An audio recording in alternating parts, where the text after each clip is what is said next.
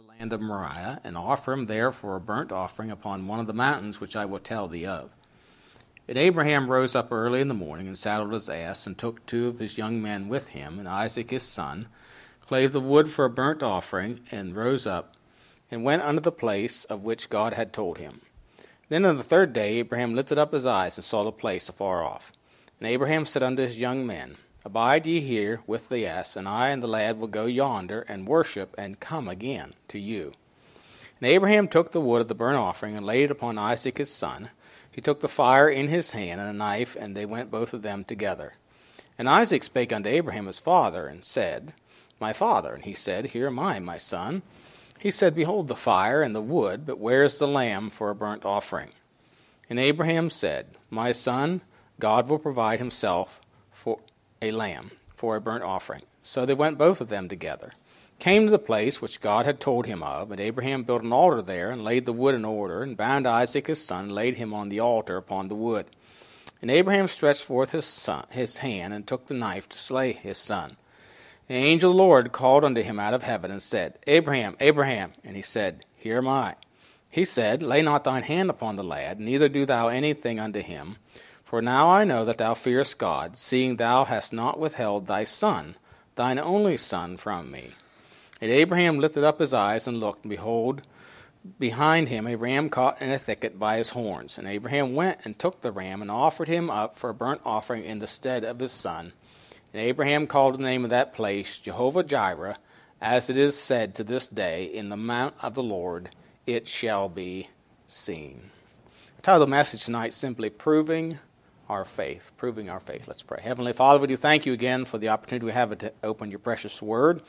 I pray, Father, that we'd be encouraged and challenged and strengthened as we consider this episode in the life of Abraham and Isaac. I pray that you would help us to learn and grow in our faith and in our knowledge of our Lord and Savior, and help us to increase our faith in his promises. We do pray in Jesus' name. Amen. You know, as we think about this, I guess you would call a monumental episode in the life of the patriarch Abraham. It was a supreme test that Abraham faced by God. And of course, we need to remind ourselves that God has been working in the life of Abraham now for 40 or 50 years. And it's been a lifetime of ups and downs, of trials and tests passed and failed. But God has always been faithful. Even though sometimes Abraham would fail to trust the Lord, God was always faithful to Abraham. You remember I think it's in chapter 20, he goes to Abimelech, to Ger, and of course, because of a famine, and there, of course, he again lies about Sarah, and Abimelech had taken Sarah into his house, but God warned Abimelech in a dream. God was faithful to Abraham, even though Abraham wasn't faithful to him. And God reminds us that God keeps his promises. You know, there are some precious promises in the Bible that we can lay claim to, and God will keep his promises. For example, in Isaiah chapter 42, verses 2 and 3, Isaiah 43, verses 1 through 3, it says, But now, thus saith the Lord that created thee, O Jacob, and he that formed thee, O Israel, Fear not, for I have redeemed thee. For I have called thee by thy name, thou art. Say that too. God has called us by our name, and we are his. When thou passest through the waters, I will be with thee, and through the rivers they shall not overflow thee. When thou walkest through the fire, thou shalt not be burned, neither shall the flame kindle upon thee. For I am the Lord thy God, the Holy One of Israel, thy Savior. I gave Egypt for thy ransom, and Ethiopia and Seba for thee. So God has promised never to leave us. Hebrews 13, 5 and 6, Let your conversation be without covetousness, for he has said, I will never leave thee, nor forsake thee. So we may boldly say, The Lord is my helper. I will not fear what man shall do unto me. God's promises are certain. I like what it says in 2 Timothy 2:13. If we believe not, yet he abideth faithful. He cannot deny himself. If God has made a promise to us, he must keep it. Because God cannot lie. He will keep his promises, even if we fail to trust him. We call this process of ups and downs, trials and tests, growth. It's called growth. The person that's never challenged or never tried will not grow. It's the storms and the waves along the shores that make the stones smooth, that polish the stones. It's the rough seas that make good sailors. And it's the storms and trials of life that God uses, and the promise is his word, to conform us into the image of his Son. We like to quote Romans 8:28.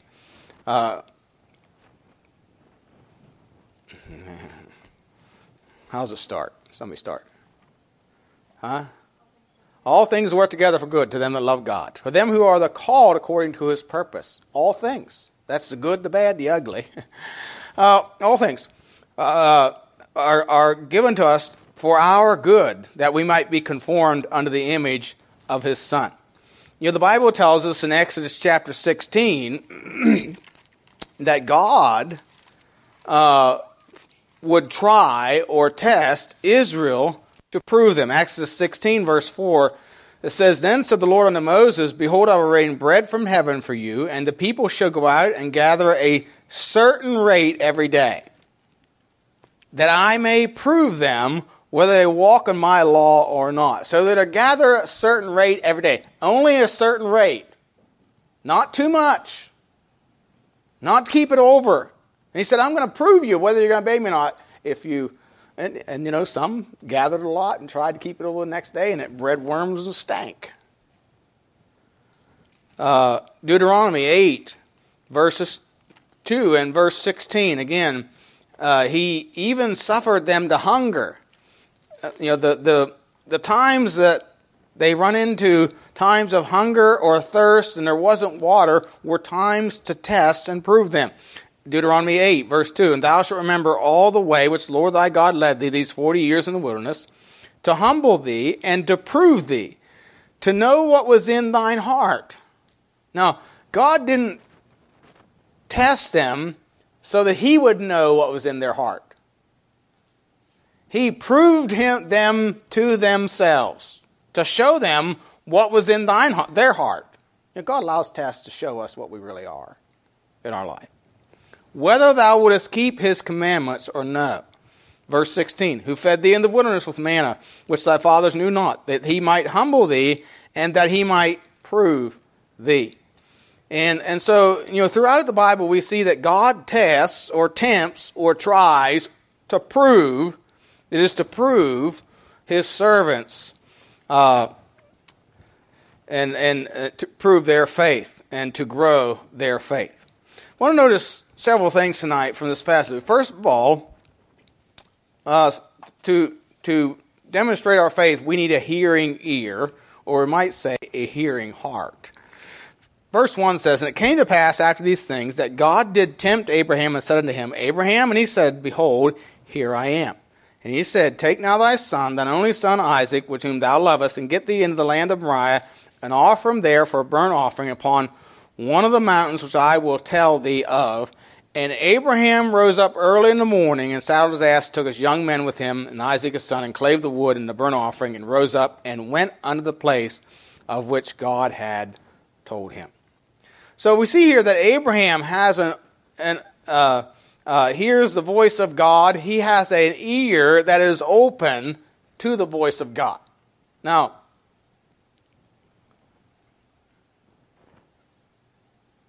obviously, this is not something that, from human standpoint, is comfortable or even makes sense.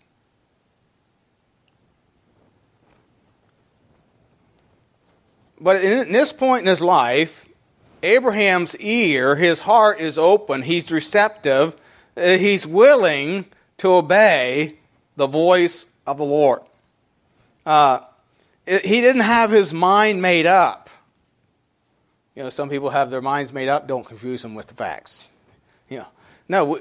He heard, he listened, not just with his ear, but with his heart, with his will. Look at Matthew. This was the problem with the Pharisees. Jesus used that phrase over and over again about hearing. And it wasn't an ear problem, it was a heart problem. Matthew 13, in verses 9 through 16, Jesus started speaking in parables. He says, "Who hath ears to hear, let him hear." Disciples came and said unto him, "Why speakest thou unto them in parables?" He answered, said unto them, "Because it is given unto you to know the mysteries of the kingdom of heaven, but to them it is not given. For whosoever hath, to him shall be given, he shall have more in abundance, but whosoever hath not, from him shall be taken away even that he hath. Therefore speak I to them in parables, because they seeing see not, and hearing they hear not, neither do they understand. And in them is fulfilled the prophecy of Isaiah, which saith, By hearing ye shall hear, and shall not understand, and seeing ye shall see, and shall not perceive."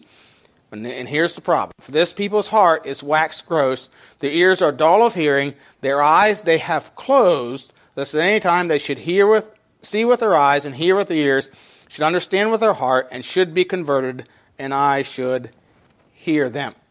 And so, he speaks of the Pharisees here of having their ears closed and their eyes closed, and though they hear, they do not hear because their heart is waxed gross. We need to have a hearing heart, and by the way, a hearing heart brings the abundant blessings of God. If you notice in verse 12, "Whosoever hath," well, who is it that hath? It's he that hears. Hears with the heart. "To him shall be given, and he shall have more in abundance." And if you notice in verse 11, he answered, said unto them, to the disciples that is, "It is given unto you to know the mysteries of the kingdom of God, but to them it is not given." And we see another example of this in the Old Testament, 2 Chronicles chapter 25. 2 Chronicles 25. It's just brought out very clearly in the life of Amaziah. 2 Chronicles 25 and verse 14 says, "Now it came to pass, after that Amaziah was come from the slaughter of the Edomites, that he brought the gods of the children of Seir, set them up to be his gods, and bowed down himself before them, and burned incense unto them. Wherefore the anger of the Lord was kindled against Amaziah, and he sent unto him a prophet, which said unto him, Why hast thou sought after the gods of the people, which could not deliver their own people out of thine hand? And it came to pass, as he talked with him, that the king said unto him, Art thou made of the king's counsel? Forbear. Why shouldest thou be smitten?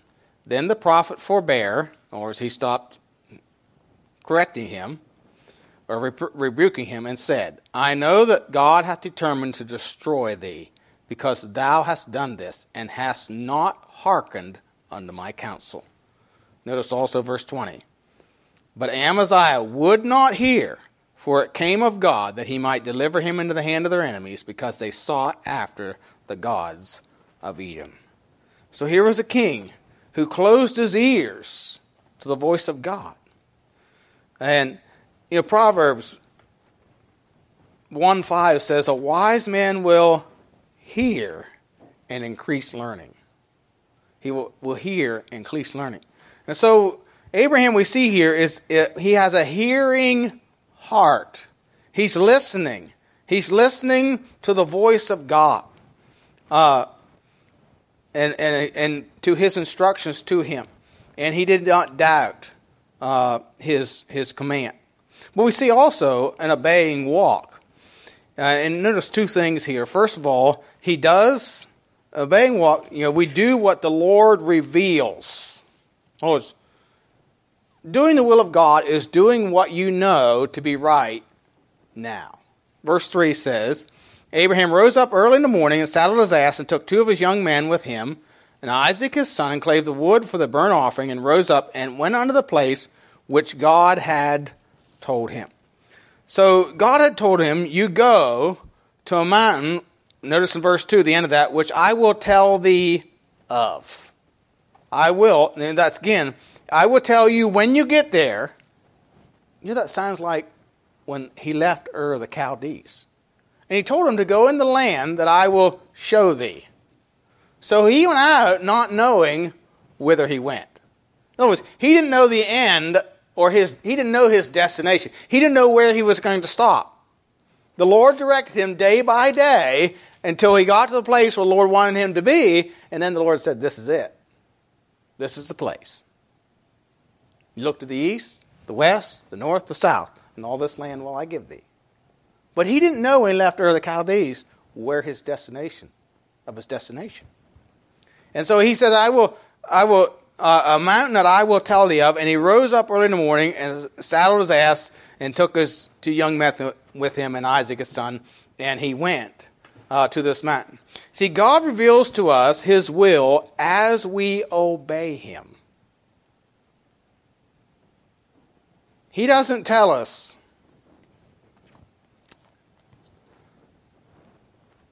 what God's will is, his will is for your life 10 years from now or 20 years from now.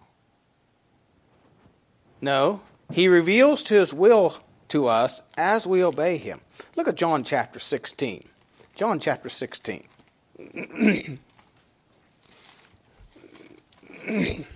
John chapter 16 and verse 12. Just before he goes to the cross, Jesus told him he's going to be crucified. And he makes this statement, John 16:12, I have yet many things to say unto you, but you cannot bear them now. There's a lot of things I'd like to tell you, but you're not prepared for them. No, and you don't need to know them now. Couldn't you imagine Jesus saying at this point to Peter, okay, Peter, you're going to deny me 3 times. I'm going to be crucified, and I'm going to be tried, and you're going to deny me during the trial 3 times. But in about 50 days, you will preach, and thousands will get saved. What do you think that had done to Peter? Or if he'd have told John, John, you're going to live and die a natural death. However, you're going to be boiled in oil and exiled on the Isle of Patmos.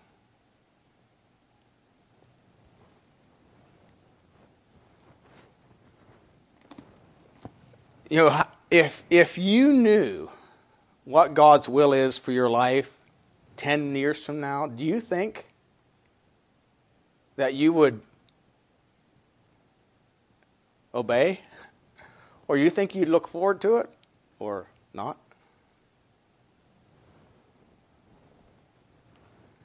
You see, we are to do what God reveals to us now. And we are to let the future to him.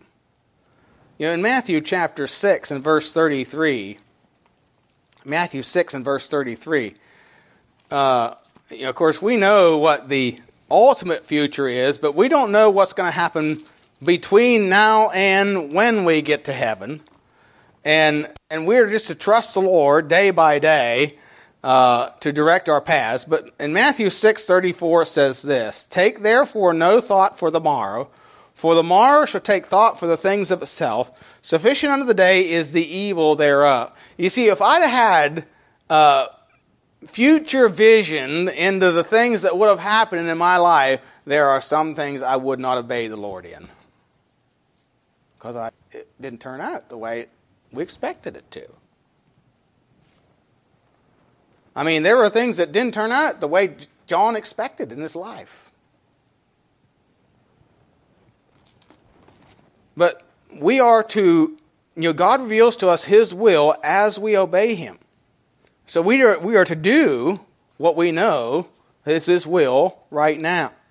And we are to be submissive to the divine will, completely submissive. Notice verse 12 says, "And he said, Lay not thine hand upon the lad, neither do thou anything unto him, for now I know that thou fearest God, seeing thou hast not withheld thy son, thine only son, from me." He said, "I see that ye have not withheld thine only son." This was the dearest and the most precious thing that Abraham had in this world. And he didn't keep it from the Lord. There was nothing withheld. What we withhold from God is really an idol. It's an idol. And you think about it, Sarah previously was an idol. He made an idol out of Sarah. So to protect her, or protect himself, or I think he lied to protect himself. He had made an idol out of himself. But here, the most precious thing to him, the thing that he had asked the Lord for, and that God had promised to him, he does not withhold. He does not withhold. And we will never know the fullness and the power of blessing God as long as we put stipulations. Well, I'll serve you, but.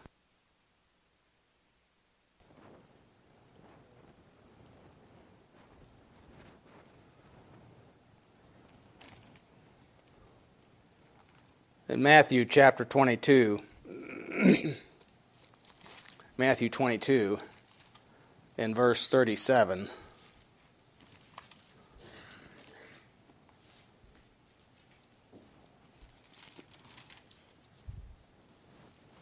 of course, the Bible says, "Thou shalt love the Lord thy God with all thine heart, with all thy soul, and with all thy mind." See, God is to have preeminence in our life. We are to forsake, as Peter said in Matthew 19, "Lord, we have forsaken all and followed thee." What do we have? And Jesus said to him, "If any man leave houses, father or mother, houses or lands for my sake, he will receive 100-fold and inherit everlasting life." And of course, we see that the Lord Jesus Christ, this is an example of Christ here, that he left all that he had for our sake. In Philippians chapter 2, verses 5 through 8, Philippians 2, 5 through 8, says, "Let this mind be in you, which was also in Christ Jesus, who being in the form of God, thought it not robbery to be equal with God, but made himself of no reputation, took upon him the form of a servant, was made in the likeness of men, and being found in the fashion as a man, he humbled himself and became obedient unto death, even the death of the cross." And of course, he is the greatest example of submission, of which Isaac is a type. It's interesting. Now, some people, if you would look at pictures, drawn pictures of Abraham offering Isaac, what you often see is this grown man offering this boy. But according to the chronology in the Bible, he wasn't just a boy. And he obeyed his father, evidently, and in laying on that altar. And of course, Abraham tied him.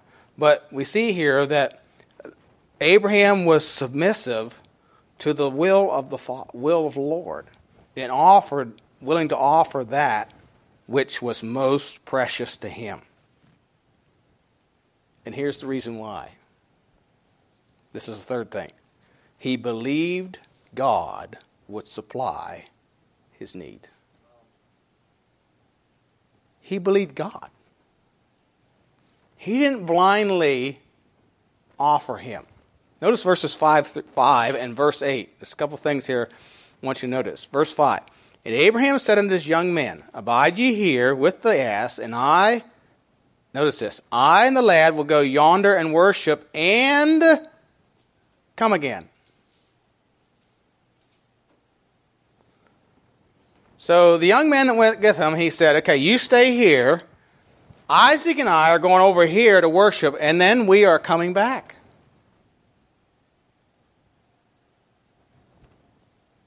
I and the lad will go yonder to worship, and we'll come again. Then verse 8. Isaac again asked, okay, where's the lamb? And Abraham said, my son, God will provide himself a lamb for a burnt offering. So they went both of them together.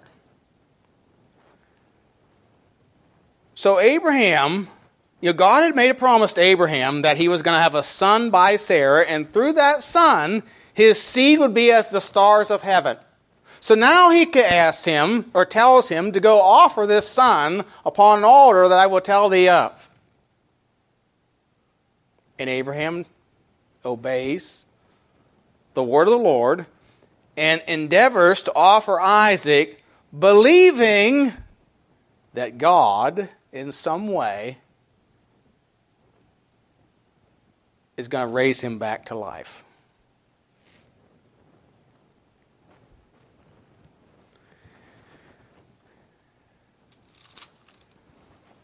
And what was the basis of his belief? Well, look at chapter 17 and verses 15 through 19. This is the basis of Abraham's belief. It's the word of God. It's the word of the Lord. Chapter 17, verse 15, and God said unto Abraham, as for Sarai thy wife, thou shalt not call her name Sarai, but Sarah shall be her name be. And I will bless her, and give thee a son also of her. Yea, I will bless her, and she shall be a mother of nations. Kings of peoples shall be of her. Then Abraham fell upon his face and laughed, said in his heart, shall a child be born unto him that is 100 years old? Shall Sarah that is 90 years old bear? And Abraham said unto God, oh, that Ishmael might live before thee. And God said, Sarah thy wife shall bear thee a son indeed, and thou shalt call his name Isaac. And I will establish my covenant with him for an everlasting covenant, and with his seed after him. And then again in chapter 18 and verse 10, and he said, I will certainly return unto thee according to the time of life, and lo, Sarah thy wife shall have a son. And Sarah heard it in the tent door which was behind him. So Abraham, the basis of his belief that he and Isaac would go and worship and come again, the basis of that was God's word to him. God said, Sarah indeed shall have a son, and I will make my covenant with him for an everlasting covenant. You see, this demonstrates to us that Abraham believed the word of the Lord. He believed in the resurrection. Look at, by the way, the resurrection isn't a New Testament, just a New Testament teaching. It's taught in the Old. Look at Job chapter 19. Job believed in a resurrection. Job chapter 19. Job chapter 19, verse 25 says, Job says, for I know, Job 19:25, for I know that my Redeemer liveth, and that he shall stand at the latter day upon the earth. That's the second coming of Christ right there. And though after my skin worms destroy this body, yet in my flesh, I'm going to get another body, in my flesh I shall see God, whom I shall see for myself, and mine eyes shall behold, and not another, though my reins be consumed within me. See, Job believed in resurrection. He believed he was going to get another body. And he believed in the second coming of Christ. We go to Hebrews chapter 11. Hebrews chapter 11. And the Bible tells us there what Abraham believed when he was willing to offer Isaac. Hebrews 11, verse 17. By faith Abraham, when he was tried, offered up Isaac, and he that received the promises offered up his only begotten son, of whom it was said, that in Isaac shall thy seed be called, accounting that God was able to raise him up, even from the dead, from whence also he received him in a figure. Again, the writer of Hebrews here identifies Isaac as a unique son. He was the son of his old age. They were both up in years. He was the promised son. He was the was unique in his own way, not like Christ, but he was. And it was through him that his seed shall be called, verse 18. And Abraham believed that God would raise him from the dead. He believed that God would supply his need. No matter what God asks of us, we need to believe that God will supply our needs. Somebody said, supplying our needs is God's work, and we need to leave it to Him. Following Him is our responsibility. It's our privilege.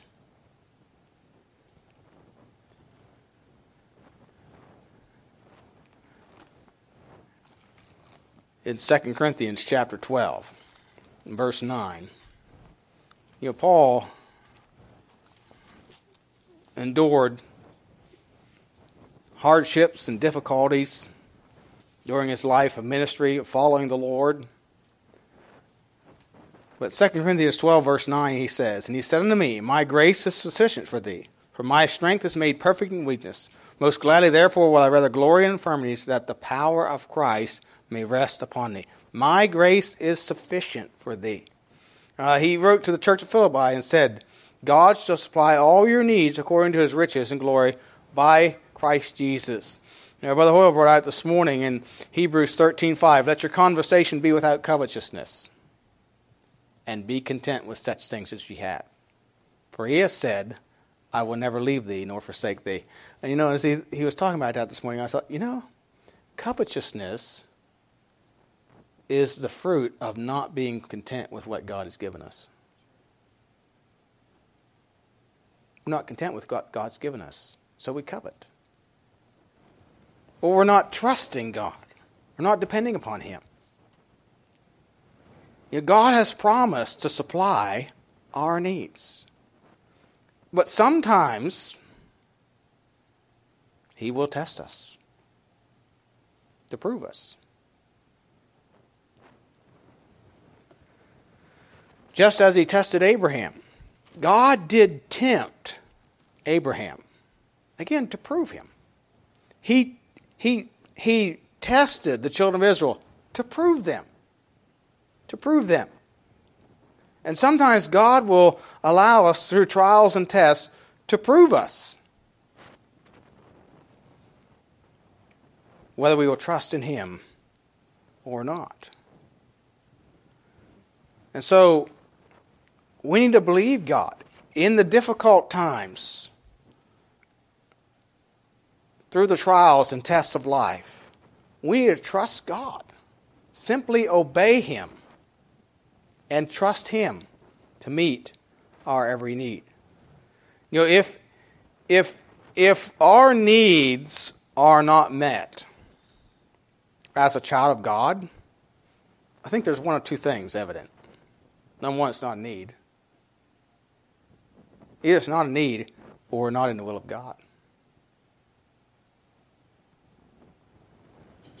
Because God promised to supply all our needs. In John chapter 6 and verse 40, John 6 and verse 40, that's not the verse I wanted. Go to Titus. Titus chapter. And God's grace is not only sufficient for our needs, for our salvation, but it's sufficient for our growth as well. Titus chapter 2 and verses 11 through 13. Titus 2:11.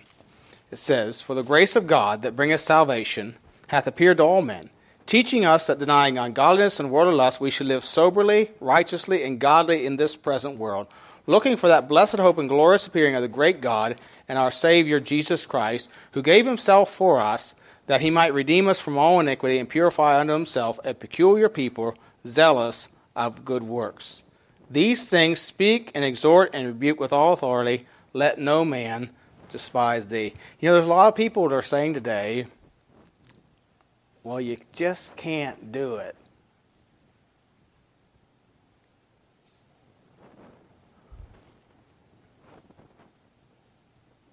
You can't build a church and preach holiness, godly living, standards, and all those things. But isn't that denying the grace of God? I realize I believe we're living in the last times where people just choose not to believe God and obey Him. But if we want the fullness of the blessing of God, we want to have that intimate relationship with the Lord that He desires of us, we are to obey Him, to obey His word. And so, Abraham, it says, he believed God. You know, Romans tells us he believed God, and it was accounted unto him for righteousness. We just need to believe God. We just need to trust Him. And obey His word. And allow Him to supply our needs. To allow Him to build His church. To allow Him to lead us and direct us in our lives. And to meet every need that we have. God is faithful, that promised. You know, if we believe not, yet He abideth faithful, He cannot deny Himself.